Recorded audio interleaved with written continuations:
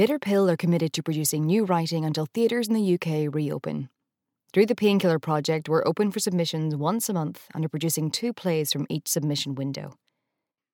If you enjoy the play you're about to hear and you'd like to support the continuation of the project, please consider pledging to our Patreon to make a donation that will be repeated each time a new play is released. Alternatively, you can make a one-off donation through paypal.me. Any donation made would mean the world to us. For more information, follow the links in the description of this podcast. And now the Painkiller Project presents Moderation. A social media moderator is forced to view thousands of graphic images every day. At a toddler's birthday party, she finds herself plagued by intrusive thoughts. We hope you like it. Penis. Beheading. Erect penis. Dead cat. Gay couple. Burn victim. Nipples. Nipples. Nipples. The words sensitive content cover all manner of sins. Sex. Violence. Gender non-conforming children. It takes most moderators an average of 6 seconds to decide if a flagged post should be taken down. My average is 1.2. I speed read hate speech. I know my female nipples from my acceptable nipples, and I can make mutilated corpses disappear with a click of my fingers. But every so often you get a funny one. Somebody's dad having a midlife crisis. Bought a GoPro off eBay, set it up in his nice ensuite so he can go live to 80k viewers as he holds a gun to his wife's head. Seems like an obvious suspension. But what if it's a parody or performance art? One false move and my accuracy score plummets. So you've got to watch the whole thing. My manager always says, be patient, wait, and see. He shoots her and I suspend his account. No harm done. Don't fancy 3-bean chili after that. So lunch is a hit of Weird Jamie's weed pen in the car park. There's a long arse queue for the loos because some pussy is crying into one of the only 2 stalls. It's stupid enough applying for this job if you can't hack it, but wasting everyone else's break is just rude.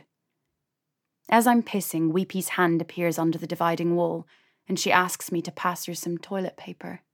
Stab wound, stab wound, stab wound. I wipe and pass her the wad. GDPR says we've got to keep our phones in our lockers, so now I only have 3 minutes left to check my messages. Jamie's sent an offensive joke to the Office Offensive Joke group chat. It goes like this.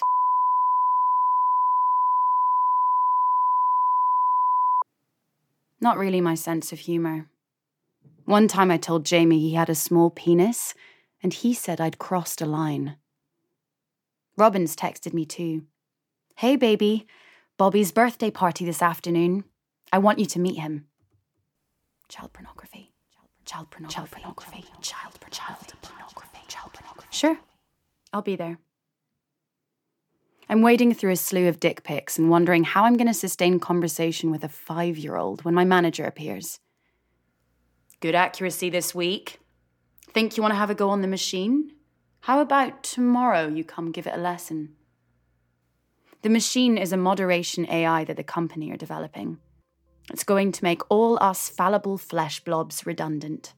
9/11, 9/11, 9/11, 9/11, 9/11, 9/11, 9/11. Sure, I'll be there. We get an extra 9 minutes of wellness time every day. So every day at 3 p.m. I go to the breastfeeding room to fuck Jamie. I'd worry about getting caught if everyone else wasn't at it too. In the store cupboards, in the stairwells, even under desks. Self-care is so important. But if I'm going to be a stepmom, I should probably stop letting Jamie finger me on the nappy changing table. Jamie's already got his dick out when I tell him it's over. He's cool about it. In the only way guys can be cool about you not fucking them. Good for you, he says. But his smile says, you'll be back. I ignore it because I am now a responsible adult. Jamie ruffles my hair. Box of dead puppies. Box of dead puppies. Box of dead puppies. Box of dead puppies. I keep doing that. Thinking the wrong stuff at the wrong time. My brain is a kid on an airplane yelling, bomb! You know he's not serious, but the stewardess has to kick him off anyway. On the bus to Robin's house, a guy with a walking stick gets on, and I think elder abuse. When I arrive at the party, Robin kisses me, and I think fuck machine. She steers me into a living room full of dribbling, hooting, staggering children, and I think mass grave. I'm of equidistant age to Robin and her son Bobby, but despite probably having more in common with him than her, it turns out he does not want to meet me. He screams right in my face and tells me to leave him alone, like I'm the school bully or something. I do kind of want to punch him. Robin pulls me away from Duck, Duck, Goose and towards the grown-up circle in the kitchen. Her friends are all very welcoming, but I can see their brains are flagging, lesbian, lesbian, childless lesbian. They warm up a bit when I tell them what I do. There is no social group more rabid for the morbidly fascinating than upper-middle-class mums. I start easy, with a little true crime, before segueing demurely into hardcore BDSM. The circle leans in, cocktails dripping onto coral-painted toes. How do you cope, looking at stuff like that every day? You get used to it. And I won't have to for much longer. They're building this moderation AI. A robot's taking your job. I don't care. I'm a communist. A communist who hasn't read any communist theory, Robin pipes up, but supplies it as an answer to any question about work. I think you mean labour. She tuts. You don't know anything about labour. She's right. My hands are very soft and my vagina is very tight. There's an awkward silence. I count 6 seconds. I can feel my score dropping. Hey, has anyone heard this one? Another 6 seconds. Someone suggests breaking out the piñata, and everyone sprints to bludgeon a gay Mexican donkey. I look for a glass. But there are too many drawers and the alcohol has been placed out of reach. So I give up and sneak out into the garden. Robin has a nice house. Sometimes I tell her it's the nicest house I've ever been in, just to see the class guilt flash across her face. To be fair to her, I think any house with more than one flight of stairs is posh. But Robin's house is a home. Until today, I've only visited when Bobby's at his dad's, and even in his absence, every room shouts, "A child is loved here." All soft edges and bright colours. It feels perverted for me just to stand in it, let alone take a shit or fuck Robin. I notice Bobby on the climbing frame. He must have snuck out too, through the grown-up's legs.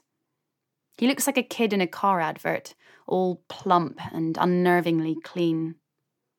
Dangling upside down from the monkey bars, he notices me too. He stares at me as he swings from his knees.